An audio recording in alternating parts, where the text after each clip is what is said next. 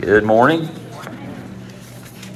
Don't know, depending on your feeling for Christmas music, not the ones we've sang this morning, but the jingles on the radio. Some of you may be past that by now. But getting geared up. I've been listening to it all week. We fired up about Christmas. And, of course, with our youngins, we stay fired up about Christmas all year. So the countdown begins. And then with spring birthdays, or I guess winter spring birthdays, we're already trying to move on to birthdays. Like, wait a minute, let's get through Christmas first. But hope that you're looking forward to the opportunity and spending time with family. And we obviously mourn with those who are also suffering during this time and the remembrance of loved ones going on. But the beauty of that is that we know that there's a day coming that'll be better than Christmas, and it'll be all the time. And it's hard for us to wrap our minds around that. We know that eternity is placed in the hearts of men, but not really the mind. We really can't think of that. It's always on to the next thing. What's the next thing? And the schedule kind of dictates what we're doing. And but God is not on. He's not on a schedule. He's on His schedule, and we are too, if we really think about it. But just thinking about everybody and the different situations we're in, and thankful for that Holy Spirit that was talked about, that is not cookie cutter. It's what we all need in the time that we need it. And it's the way in which God meets us where we are.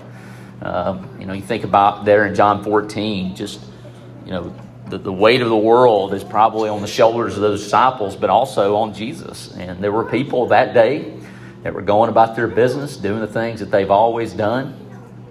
And it's good for us to take a moment to pause and to understand. We do it every week, hopefully more than just once a week, but at least that time where we think about, just a random, regular day for a lot of people change the world forever. And we believe that, and we honor that, and we praise that. We're going to be in Genesis 35 this morning, talking a little bit about Jacob, Jacob's return to Bethel. And I think it's interesting, has been noted about Mary. I think the words, be it done unto me, are powerful words. And words that we see kind of reiterated through Scripture. We see it with Isaiah, here am I, send me. I'm available. I'm not perfect, but I'm available.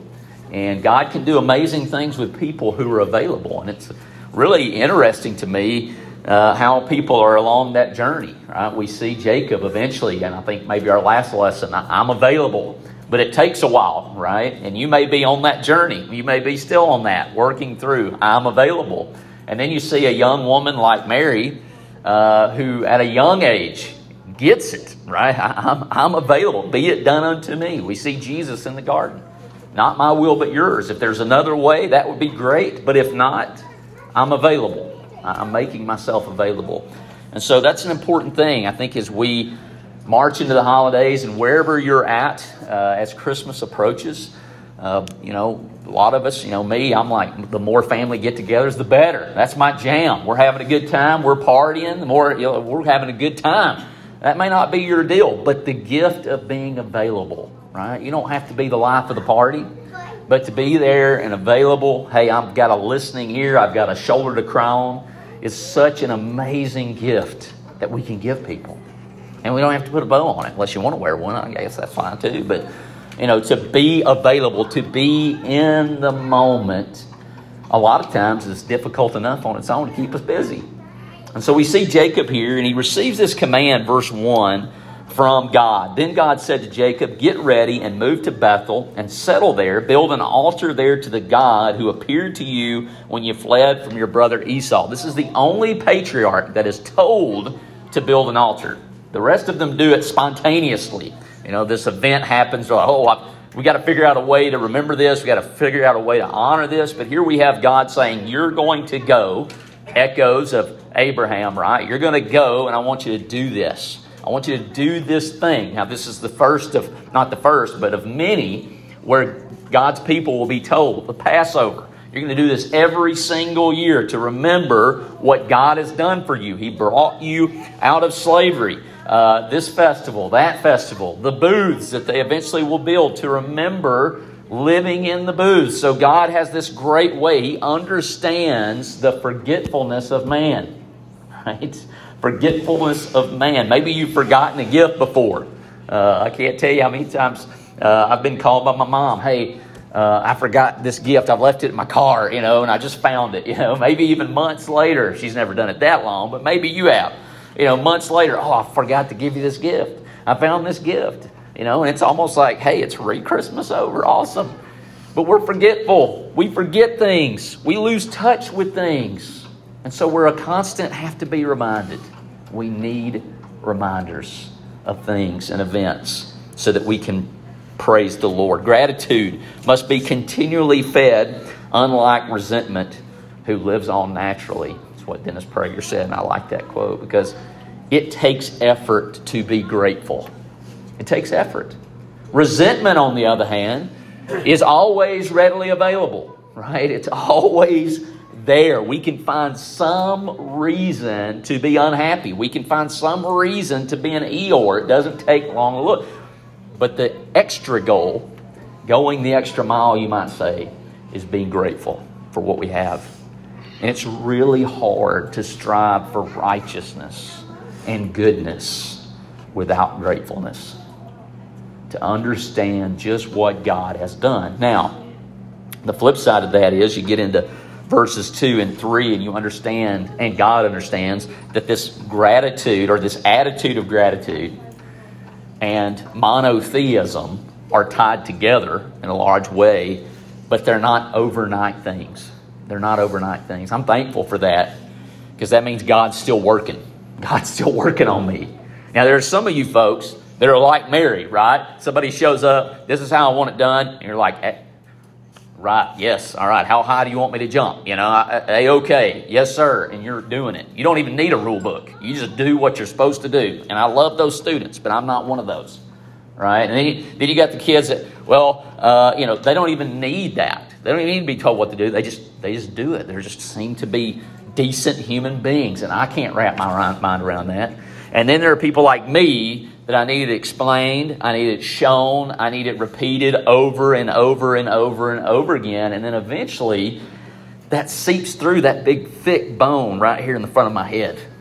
And so I need to be reminded over and over again of gratitude. But we see verse 2 through 3 here. So Jacob told everyone in his household, get rid of all your pagan idols, purify yourselves, and put on clean clothing. We are now going to Bethel, where I will build an altar to the God who answered my prayers when I was in distress. He has been with me wherever I have gone. And you see, this is the point, right? As mentioned earlier, God wants to be with us. I love that passage in John 14. I've got to go that something better can come. Something better than Jesus? Are you kidding me? Yes. Like, how cool would it have been to spend 3 years with Jesus in his ministry? But now he's telling them, I'm going to come and dwell in you. See, God has always wanted to be with his people. And Jacob makes that statement. He's gone with me wherever I've gone. Even when my motives have not been pure, God has stuck with me.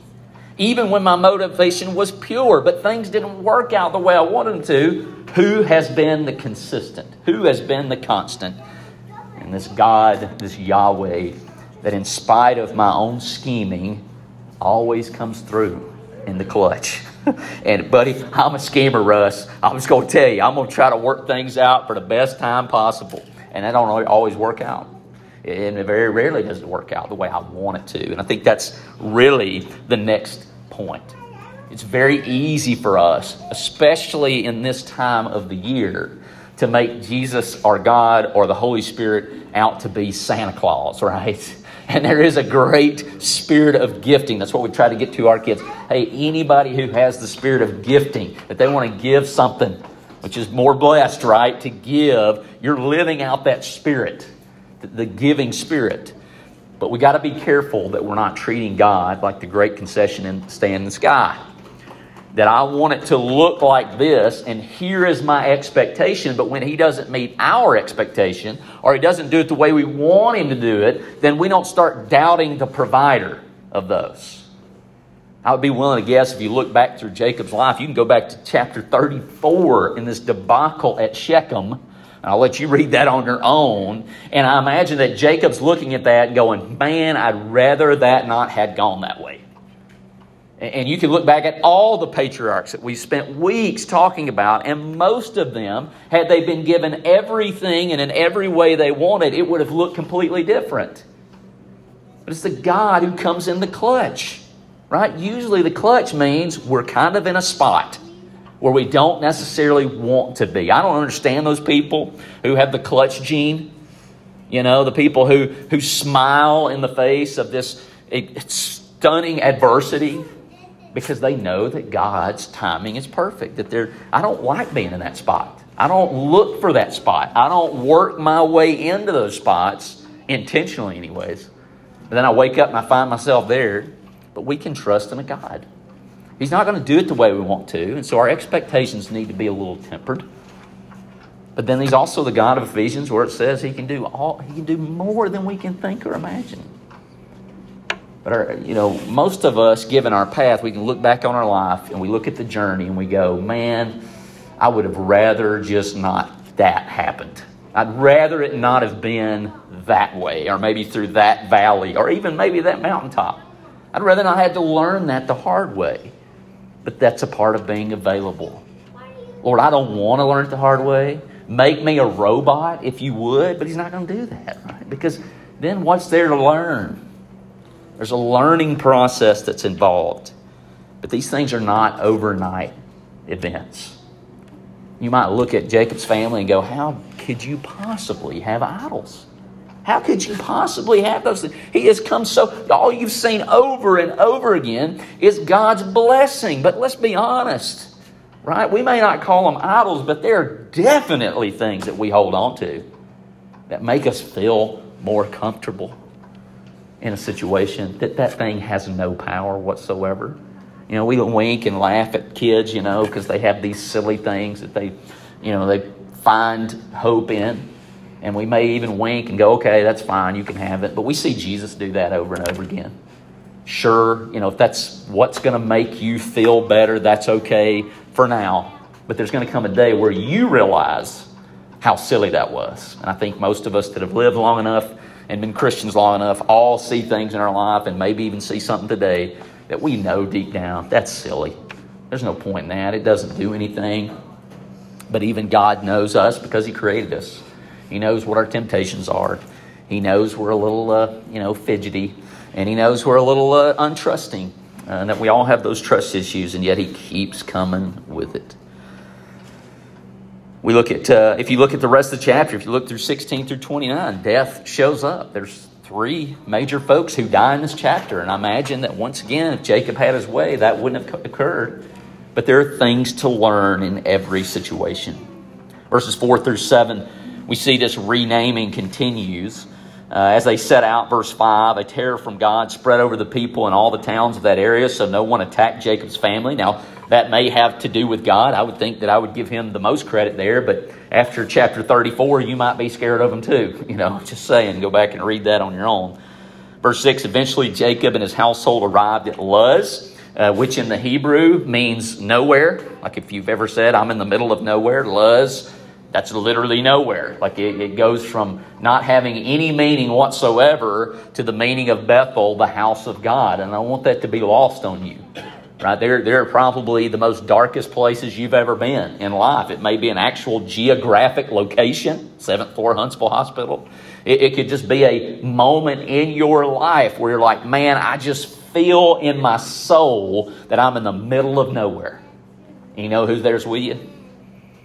God. And that's what Jacob is making a statement. When I was in the middle of nowhere, spiritually, physically, God was there. And now He's taken this middle of nowhere and He's turned it into the house of God, Bethel, which is what that means in Hebrew. Jacob built an altar there and named the place El Bethel, which means God of Bethel, because God had appeared to him there when he was fleeing from his brother Esau. At the most desperate time in his life, God was there. And I think that's the beautiful thing about this intergenerational. There's just a natural value and I don't want to call anybody out, and seeing people that have gray hair, who have been through the battles, who have seen the worst, and they're still here. If you never say a word of encouragement to any of these young people, and all of you do, that means something. It has a meaning. God himself says, hey, that is a crown. That is a thing to take value in. And you have lived life, you have stayed committed, you have trusted, and that is a rock of Ebenezer, a rock of reminder that yes, there are people out there who have stayed committed through the thick and through the thin. And so I appreciate that. We've seen that in our family, and we've definitely benefited. And so we see this change. We get to 9 through 14 of that chapter. Now that Jacob had returned from Paddan Aram, God appeared to him again at Bethel. God blessed him, saying, your name is Jacob, but you will not be called Jacob any longer. From now on, your name will be Israel. So notice where God appears to him again, at Bethel. There are places in our lives that we return to, and just by being in the presence of that place, it encourages us. At Maywood Christian Camp, last night we had our family get together for my dad's side of the family, and it's in the shadow of the football stadium I played in high school. And man, it's just like just being near that place and realizing, hey, you went through some stuff and some things too, but you made it, you survived. And so there's that thing, and even those places that we look at and go, man, that's a reminder of where we've been, where we've come from. And God keeps showing up to him. He says, not only is this place name going to change, but you're going to change. Your journey is not over. I think we make a mistake when we look and we arrive. Sometimes in our minds, we've arrived. And the thing about it is that we've never arrived. We've never arrived. I think of Peter, Acts chapter 2, this moment where the church, 3,000, I don't know about you, I've never preached a sermon with 3,000 people actually replied first and foremost. They were so moved, they yelled, what are we supposed to do? But then his journey's not over, is it? Acts 10, Lord, I don't know about these folks. I know about these folks. That's all you need to know. I've got this, right? Paul and Peter, they had their yes, right? We look at Acts 2 and we think, and they lived happily ever after. And we skip Acts 15 where there's this whole get together and go, hey, we got to figure out what we're doing here. Right? They bring everybody in. We got to figure out what's going on. There are bumps, there's bruises, there's issues, and we've never arrived. And that's sometimes, I think, what keeps people away from the church is at some point we've either projected an idea that we've all arrived and there's nothing else to change, there's nothing else to turn, or one person projected that and everybody else has just done really good with their propaganda, right? Yes, there are people who've said, I'm sure, well, we're the only ones going to heaven, and I'm sure that's been said somewhere. But I've been growing up my entire life, and I've never heard that literally said from the pulpit. You may often be like, I call a guy's name, and that's great. But somebody's done really well with the propaganda there. Like somebody took it and they ran with it, right? And we kind of let them because we don't really act like we're not. We don't act humble. We've arrived. I think at any point when we do that, we've made a mistake. And I think the thing that Jacob continues to remember and learn as he goes is, I've really not arrived. There's no place where this ends until God says, it's finished. Right? It's finished. And too many times we're saying, that's enough. Before God is truly going, I'm not finished. Now it's finished. I determine when this path and this life is over. It's very similar, verse 11. We'll look there real quickly as we wrap up our time together. Then God said, I'm El Shaddai, God Almighty. Be fruitful and multiply. You will become a great nation, even many nations. Kings will be among your descendants. If you look at Galatians, Paul tells them, he says, you Christians, you Gentile Christians, really you Christians are more the heirs of Abraham than the Jews. I can't think of a more unpolitically correct statement that Paul can make, Russ. I don't know that we get that, but you read that and you go, whoa, Paul is not playing it, safe here. Saying because of Jesus, because of the Holy Spirit that dwells in you, you have more in common And you are more in the lineage of Abraham than these physical, ethnic, even religious Jews. I'm like, whoa, like that's a hard message. I don't know that I would be willing to preach that lesson. I'm, 2,000-3,000 years removed, and here he is in the moment going, no, if you're not in Jesus, nothing else matters. Nothing's changed. The process hasn't truly began. And so this morning, that's the question, right? Are you in Jesus? Have you made that commitment? Have you had that Bethel moment where God it's His power that convicts, right? There's nobody that responds to the gospel because of my elegance. Let me tell you that. You guys all know that, right? Or my eloquence. I don't have any of that. I am a redneck through and through. I'm still trying to determine if I'm proud of that or not, but it just depends on the day. But if it came down to my elegance, we'd all be lost. It's the power of God that convicts. It's the power of God that changes. It's the power of God that reached out to Mary and made her a woman to be highly adored. That's different, right? Don't think that she's God, but there's something special there. And I think the response of going the complete other direction is not a good one. So we got to meet where the Bible meets. Well honored, special, different. But what made her different? That God reached to her and she said, be it done unto me. This morning, if you're not in Christ, you're not making that statement. You got some, whoa, okay, well, that sounds great.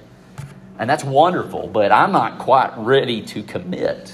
Aren't we glad that Jesus didn't do that? Aren't we glad that Jesus didn't come and kind of put the brakes on? Well, I'm just not really commit to these people, that some of them will never commit to me. No, He did what He was supposed to do. He was the epitome, and I haven't used this phrase in a while, of don't worry about the mule being blind, just load the wagons. He came to do what He could do so that we could do what we never thought we could do. You may be sitting there right now going, I can't do that. That's the first step. How about that? You've already made the first step. If you're making that statement, guess what? You're right. You can't do that. But God can. And that's maybe where you're at. Maybe this morning you are a Christian. I would be willing to guess that most people in here are. The ones who are hearing this message, you are. And hopefully there's a challenge there that I'm going to be a little different. I'm going to accept the challenge to continue on this journey. But the encouragement there is that you are never alone. Never alone.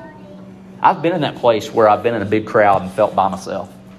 I've been in that place where, I was completely physically alone, but then on the other hand, I felt spiritually full. It's a crazy thing. It's that thing that Paul talks about peace that passes all understanding. I want you to know you're not alone here. That every one of us have a struggle. Every one of us have a thing. And if you're like me, you have things, plural, that could be better. If you keep trying to do it by yourself, you might as well come up here and just hit your head against this wall, because you're not going to get far. You're not going to get very far. You're going to be right back in it. A God who knows your tendencies, He knows you better than you know yourself, is the God who comes along and says, hey, why don't you stop beating your head against that wall and let's really get the ball rolling. Let's see what I can do with that if you'll just give it to me. But no matter where you are, I hope you're encouraged by Jacob and understand that God reaches out to this schemer and says, I can take you and I can do something with that, but you got to be available. So wherever you are this morning, if you're available, we'd love nothing more than to serve you, help you. We're going to pass this microphone and you can share the glorious things God has done in your life, the things that you're struggling with, and we will be no happier to give you the gift of praying for you fervently, not just today, throughout the week, throughout the months, and throughout the years. We would love that opportunity. Help us to encourage others around you as we stand and sing.